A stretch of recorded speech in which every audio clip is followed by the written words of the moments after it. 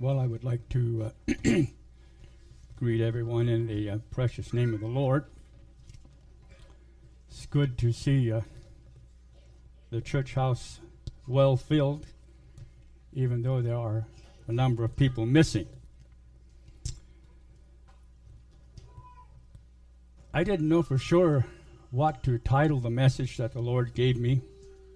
I wrestled with it for a while, and I thought of calling or texting Cheryl and telling her what the title of it was, but I wasn't sure that it was all that good of a title.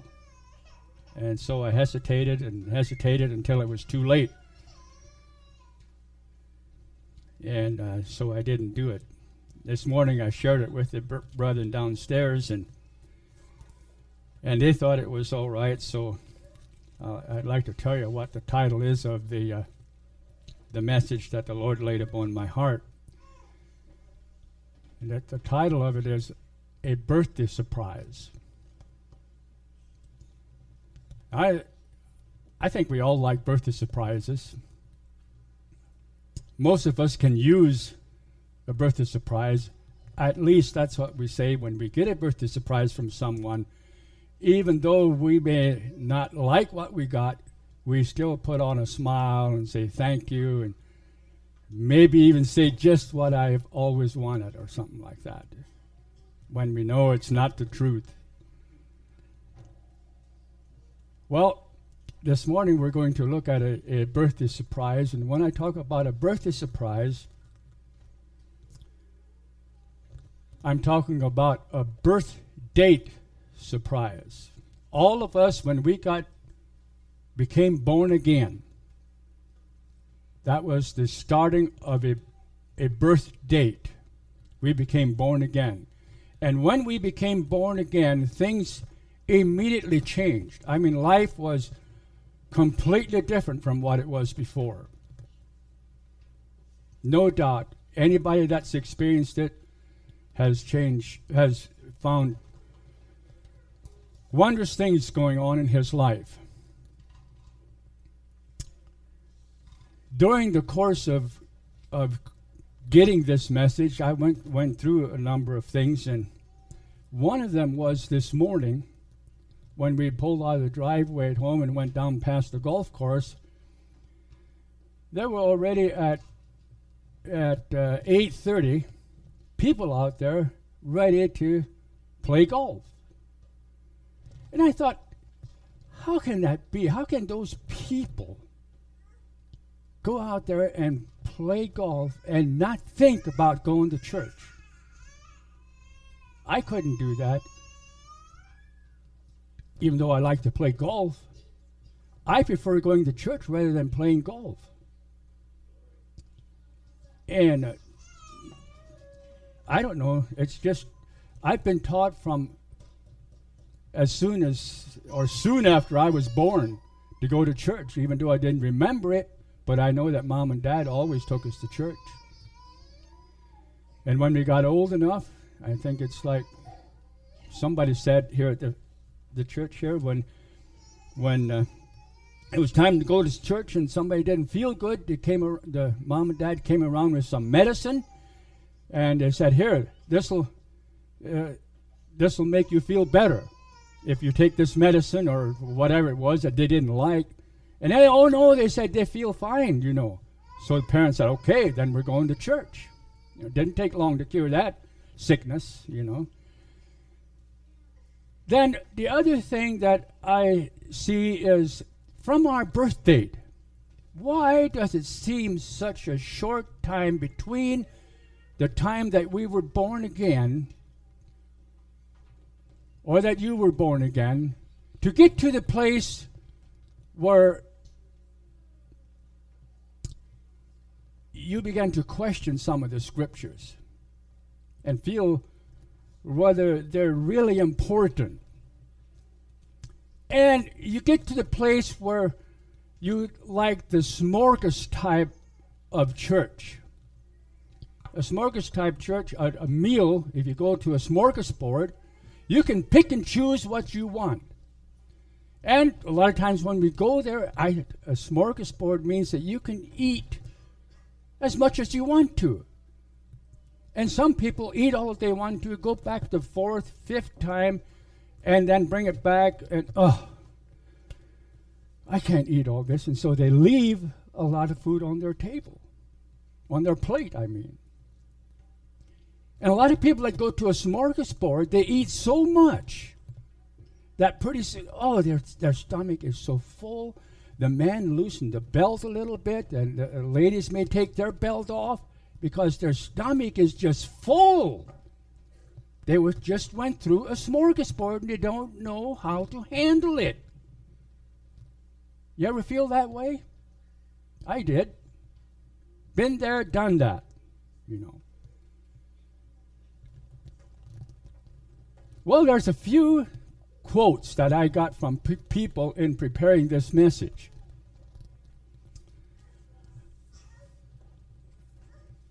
One of them was, I had a brother from another state, so it wasn't from this church, was talking to me,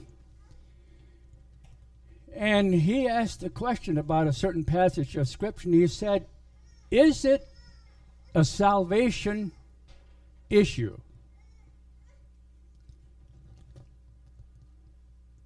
And I didn't know how to, I knew how I felt, but I didn't know for sure how to answer him. So he said he talked to his father, and his father, I guess, told him what he believed on that question. But he never told me what his father said. So I took the opportunity yesterday to call his father and find out exactly what he told him.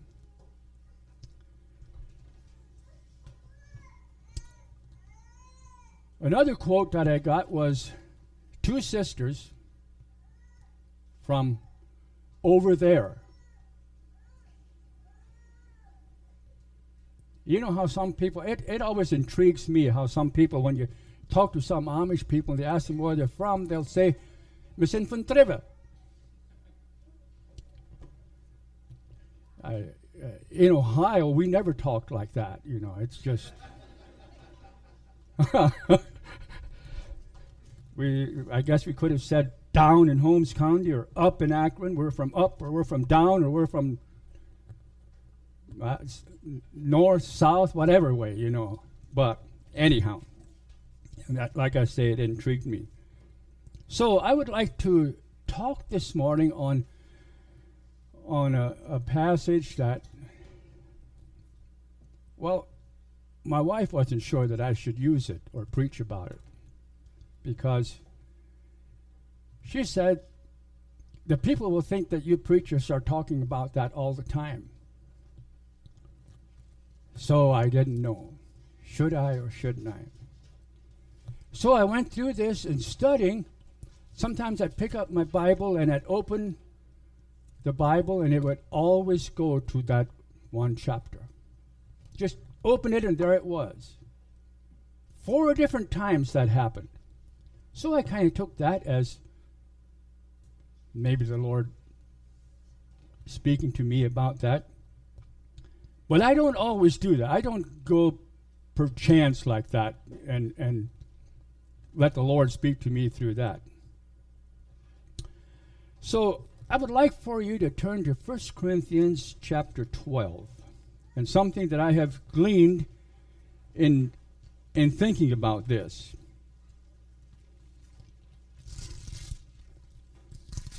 And I suppose it's something that maybe I just didn't have my eyes open enough to see it, but it tells you as plainly in there what it is. In verse 13 of 1 Corinthians 12, it says, "For by one Spirit are we all baptized into one body, whether we be Jews or Gentiles, whether we be bound or free, and have been all made to drink into one Spirit. For the body is not one member, but many. If the foot shall say, because I am not of the hand, because I'm not the hand, I am not of the body, is it therefore not of the body? And if the ear shall say, because I am not the eye, I am not of the body, is it therefore not of the body? If the whole body were an eye, where were the hearing? If the whole were the hearing, where were the smelling?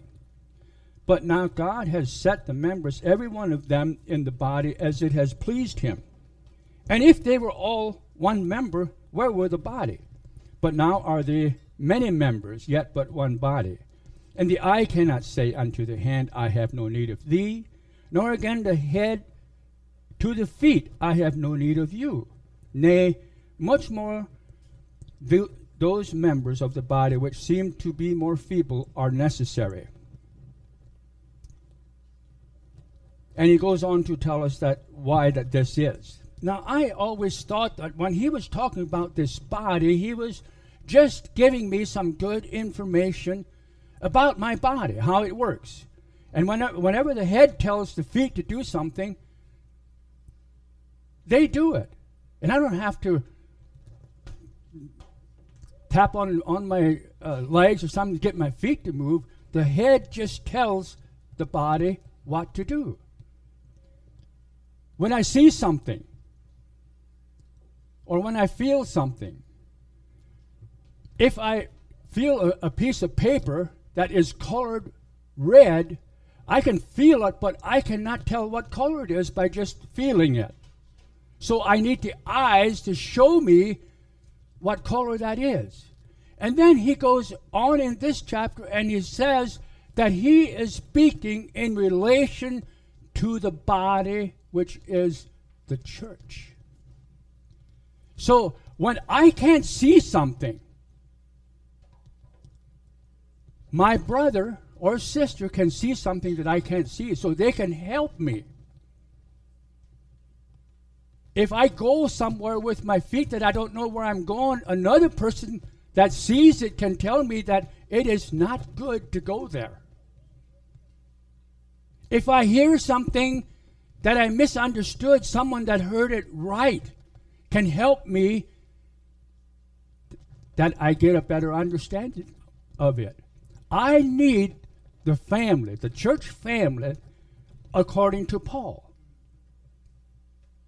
It's not just a picture of my own body and how it functions, but he's telling us how that the church should function, how that we should be a part, so intertwined with one another that we almost know what a person thinks, how he feels, what he sees.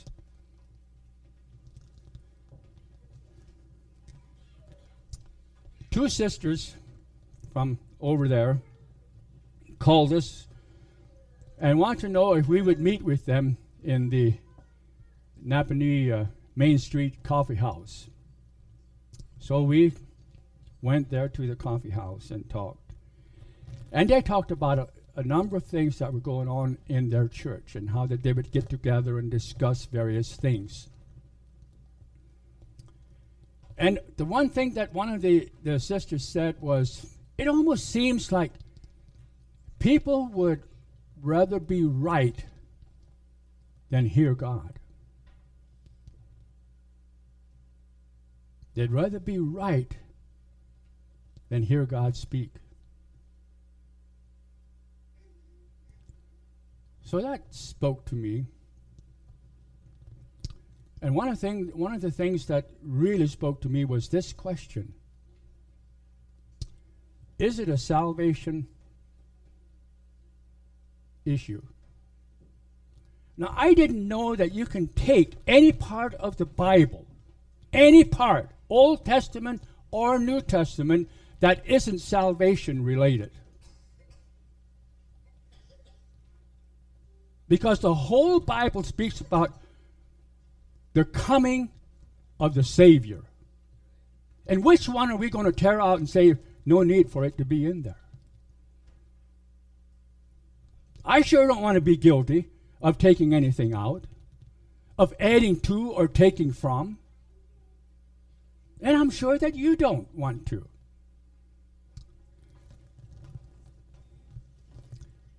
What I'd like to talk about this morning is authority.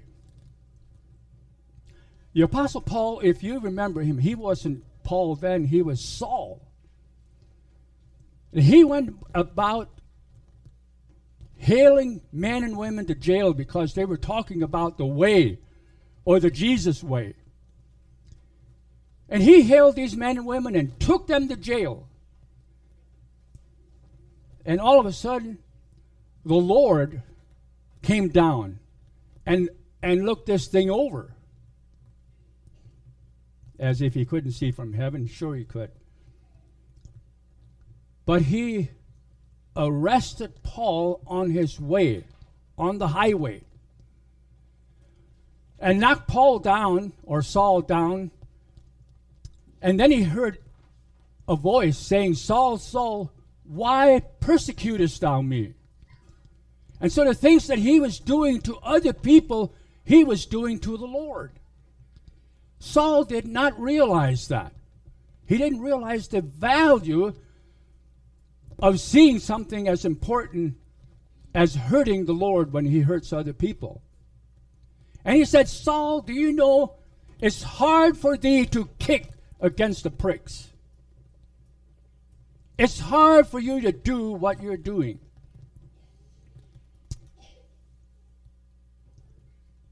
Saul got a hold of an authority and his life changed. And he said, Lord, what would you have me to do? And the Lord said, go to this little town to a man named Ananias, and he will tell you what you're supposed to do.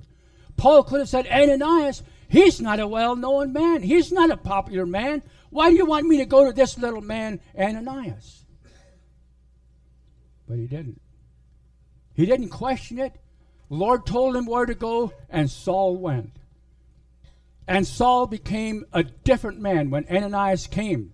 Ananias, I believe, was a little bit afraid, but he went and talked to Saul, and Saul had a new birth experience. A genuine change of life, change of course. He went the opposite direction of what he was going. And when we experience a new birth in our life, we too will go the opposite direction of where we were going. So, turn to Romans chapter 13.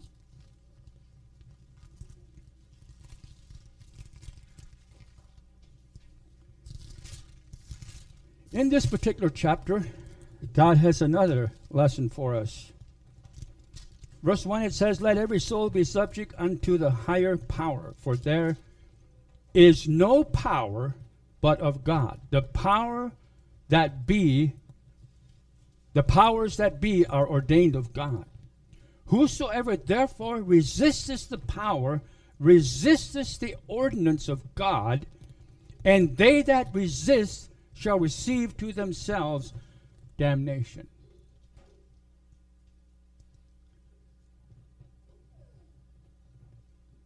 And I wondered, do I ever resist the powers that be? Do I talk about the powers that be?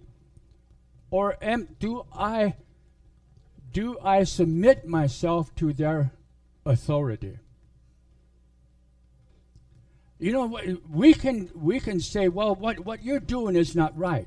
I mean, if you make a law it says 65 and I go 75, I always have a guilty conscience because I'm driving up the road and pretty soon I see a policeman or radar up ahead, and automatically the cruise control goes off and my foot goes on the brake. Automatically, my conscience is there. Why? Why is that? Because I am not respecting the authority that God has set over me. So I have a guilty conscience right away. If I drive the speed limit, no problem. I can cruise right through there, wave if I want to. You know, no problem. They'll stay there. But I hate it when that red light goes on and here they come up behind me. I don't like that. But that happens when we don't submit to authority. They have a way of telling us that we had better submit.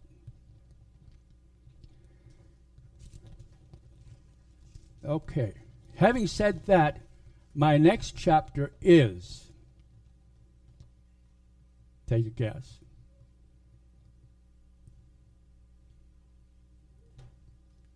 First Corinthians 11.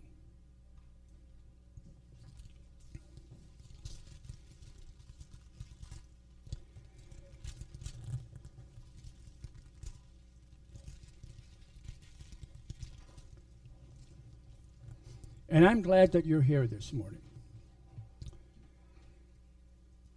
I appreciate the sisters from our church here.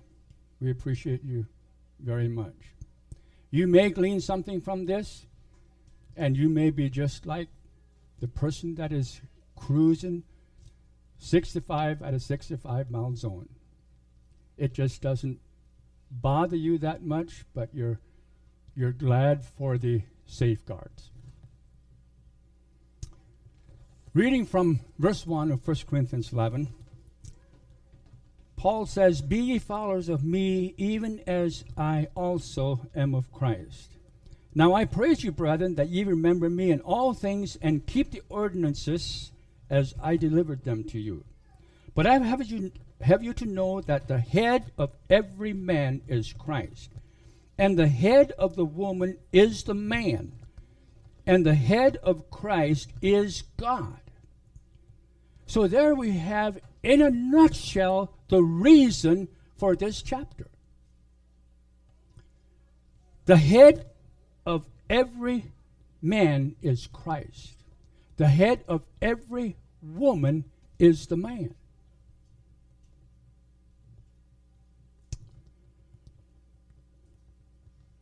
Verse 4. Every man praying or prophesying, having his head covered, dishonoreth his head, which would mean he dishonors Christ. That's why we believe that man should remove their hat or their whatever they're wearing when they're praying or prophesying in a church service. I am intrigued in going to the Amish church where the man will walk into the church. Some churches, I don't say that all churches are like that, and they have their hats on. And as soon as the song leader gives out the song, off come the hats. It's just kind of interesting to watch that, to see that. But I think they have a respect for that, to when they're listening or praying or prophesying, that they should not have their heads covered. Every man praying or prophesying, having his head covered, dishonoreth his head. But every woman that prayeth or prophesies with her head uncovered dishonoreth her head. For that is even all one, as if she were shaven. And that would mean that the woman dishonors her husband by praying without a covering or a veil.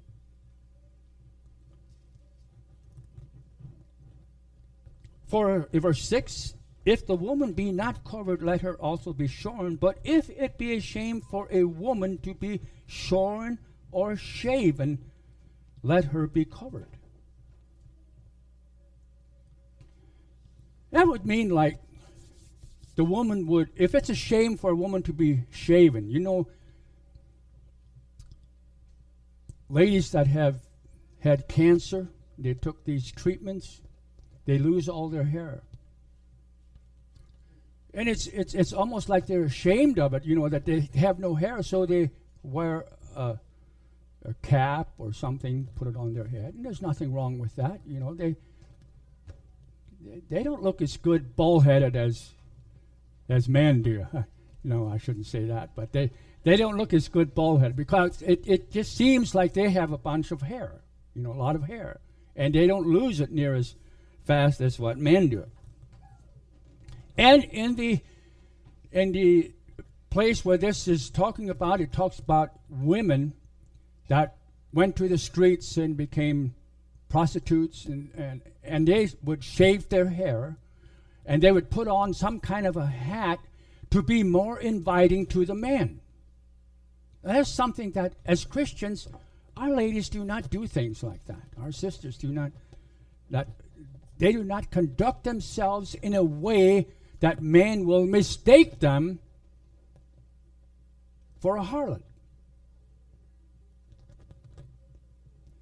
Okay, we're going to continue. For a man indeed ought not to cover his head, for as much as he is the image and glory of God, but the woman is the glory of man. For the man is not of the woman, but the woman of the man. Neither was the man created for the woman, but the woman for the man. For this cause ought the woman to have power on her head because of the angels. Now there's a lot of talk about this, but the angels. The Bible says, the angel of the Lord encampeth round about them that fear him and delivereth them. How many here really feel that you have had angels protect you even though you did not see them? Amen. Very common among Christian people. We cannot see them, but we know that there was an unseen hand that protected us. So I think if we want that, if we want the angels to protect us, ladies, if you want the angels to protect you, then don't be afraid or ashamed to wear that veiling. And when you wear that veil, it means that you recognize the power and the authority that God has set. It's an established principle that God laid down. Christ is the head of man. Man is the head of the woman. And so there needs to be some kind of submission here. The wife is to submit. And that doesn't mean that the man is a better Christian than the woman at all. It's not what it's talking about, that one is better than the other person. But it's just talking about what God has set in place. Now, I would understand this morning that as the coverings get smaller, the submission to the husband gets shorter. You understand what I'm saying? As the covering gets smaller, the submission gets less. Almost always that is the case. And so the Bible here talks about a covering, but you know what? Unreal. Such an important issue, and it doesn't tell us what size it should be. Isn't that strange? That it wouldn't tell us what size. Now, if you look up the Greek words, it means that you should wear something that covers. And I feel, personally, I feel that it should be something that you can see when you look at a person from the front. I feel like if you can't see it from the front, then it's probably too small. Now, that's just a personal feeling. I'm not saying that the Bible says that at all. I am amazed when I go to an airport, train station, a bus station, and see some of the Muslim Brotherhood ladies there, the way they dressed. Now, I'm not asking you to dress like that at all. But it's just amazing that some people dress like that. It just seems strange. To me, it looks good, but I'm not trying to tell you that that's the way that you should do it. Then it continues on here, and I want to read some things that I have read. For the woman is of the man, even so is the man also. For as the woman is of the man, even so is the man also by the woman, but all things of God. Judge on yourself. Isn't it commonly that a woman pray unto God uncovered? Now, when the Bible says things like this, what do the women do that take their covering off and they don't wear it? They'll cut their hair, And if they profess to be Christians and they read something like this, what are they thinking? What are people thinking that do that?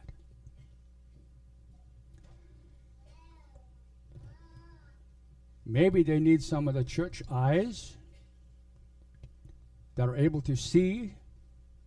Maybe they need some ears that are able to hear, and feet that are able to walk. And when the head tells you, which is Christ, the head tells you, maybe you should go talk to some of that. Maybe you should go and talk to some sisters or ladies.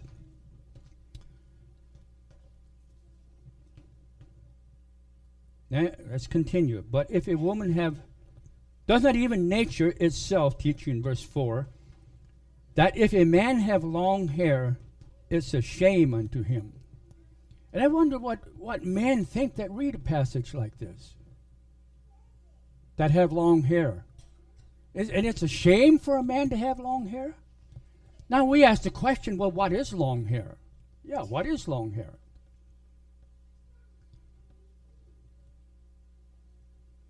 Whenever you feel guilty, then you'd better quit. Cut them off. Cut them short.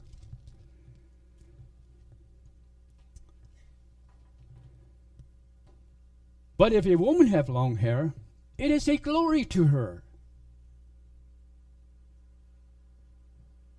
For her hair is given her for the covering? No. For a covering. So don't let anybody try to tell you that it's not necessary, it's not needful. It's just, here's a saying that a lot of people use. A lot of people that don't want to wear the covering or the veiling anymore, they'll say it's just a Mennonite thing. It's a wonder that God didn't put that in there. This Mennonite thing that people want. It's not a Mennonite thing. It's a God thing. God has put it there. And for you and I to pick and choose what we want makes us feel very uncomfortable until we go past the place where God is able to speak to us. Then we'll do just exactly what we want to. Now, there are different things that happen. The woman says that it's kind of hard to submit to the husband that takes his own way or is not submissive to his head, which is Christ. Did you know that if the husband is not submissive to Christ, that will filter right down to the children, and the children become angry and disorderly and disrespectful because the husband is not submitting himself to Christ. But the husband would really like for the woman to submit to him. It just doesn't make sense. Spiritual sense, I should say. It doesn't make spiritual sense that the husband wants the wife to submit, but he's not willing to submit to Christ. Well, I think it all works the best if we learn to submit to authority. God puts different authorities in our lives. God has put James in authority. Us ministers need to be submissive to him. Learn from him. God has appointed him a position in the church. He didn't choose that. God gave that authority. So we need to recognize that. The church needs to recognize that the ministry has an authority that they need to submit to. It's not hard. I don't think the minister is going to ask anything of the church that they themselves wouldn't want to do or that they feel the Lord wouldn't want them to do. But I think we need to learn to listen to one another. I don't think that we should go up to the ministers and tell them what's wrong with them and what they did wrong, but I think it's right for us to make an appeal how we do things.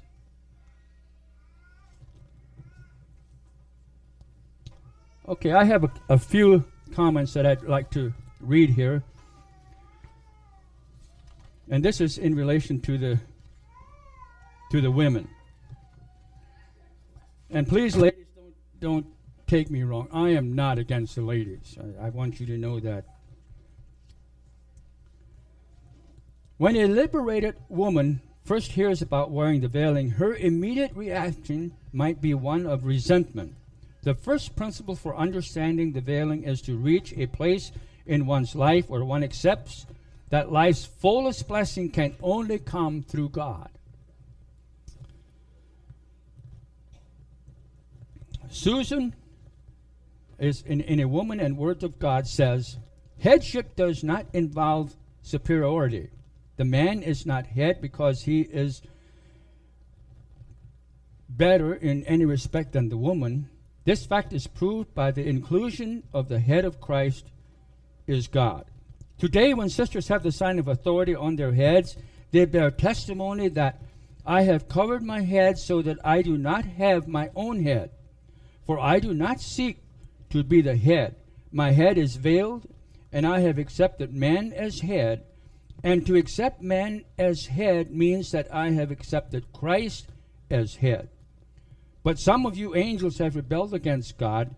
That is what is meant by because of the angels. I have on my head a sign of authority. I am a woman with my head covered. This is the most exciting testimony to the angels, the fallen angels and the unfallen ones. No wonder Satan persistently opposes the matter of the head covering. It really pushes him to shame. We are doing what he failed to do. Okay, now here's a couple testimonies from women. Some women feel the covering is a hindrance to our witness, and it may be if our lives don't measure up to the Scripture. I was talking to a man the other night here in this church, but the person was not from this church. And we were talking about the head veiling, and he said this, and I appreciated the comment that he made. But he said a woman just looks a lot more modest if she has a head covering on than she does if she doesn't have one on. It just goes with modesty. And sometimes people are maybe a little bit ashamed, of their size of their head covering, and the reason that they may be ashamed is because they want to dress in a way that is just kind of immodest. And so the two don't go together. However, I'm excited about Jesus, my Savior and Lord, and I love to talk to others about him. How do you sisters feel about the head covering? Is it a nuisance or a privilege? In these days, the Spirit of God is really urging me to witness for my Lord. Wearing the covering has been a means to this end because of the conversation it starts. Gladys Hershey. I have been asked if I have to wear my cape all the time, my cap all the time. I reply, no, I do not have to wear my veiling. I want to wear it. Let's liken it to a love story. As a Christian woman, I have accepted the love that God gave those who believe on his Son, Jesus Christ. Now, I delight in doing the things that show my love to God. Wearing the veiling is a privilege, an honor, and a joy. Why choose a veil? Gladys also said, let me tell you why I wear my covering and count it a privilege to do so. First, I believe that the place God gave to a woman in order of creation is an important and satisfying place. As a human being with selfish tendencies, I need a constant reminder to accept that place with joy. Alice Hartman, or an anonymous person said this, I was traveling by bus. I had to change stations late at night in a strange city. I was followed for several blocks by a rough-looking man. As I arrived safely at the next bus station, he said to me, lady, if you hadn't been wearing that little white cap, you would be a different woman now. Once again, God's guardian angel had hovered over my protective veiling and lifted my prayers to heaven. Alice Hartman, your carving doesn't fit very well with your hair combed that way, does it? My boyfriend said gently as we were on our way to my church at home after church on Sunday evening. I didn't answer him except a vague mumble sort of assent. Who did he think he was telling me how to comb my hair? With a little time to think it over, I knew he was right. I also knew it must not have been easy or to seem critical of a girl that when you were trying to attract her attention and win her friendships.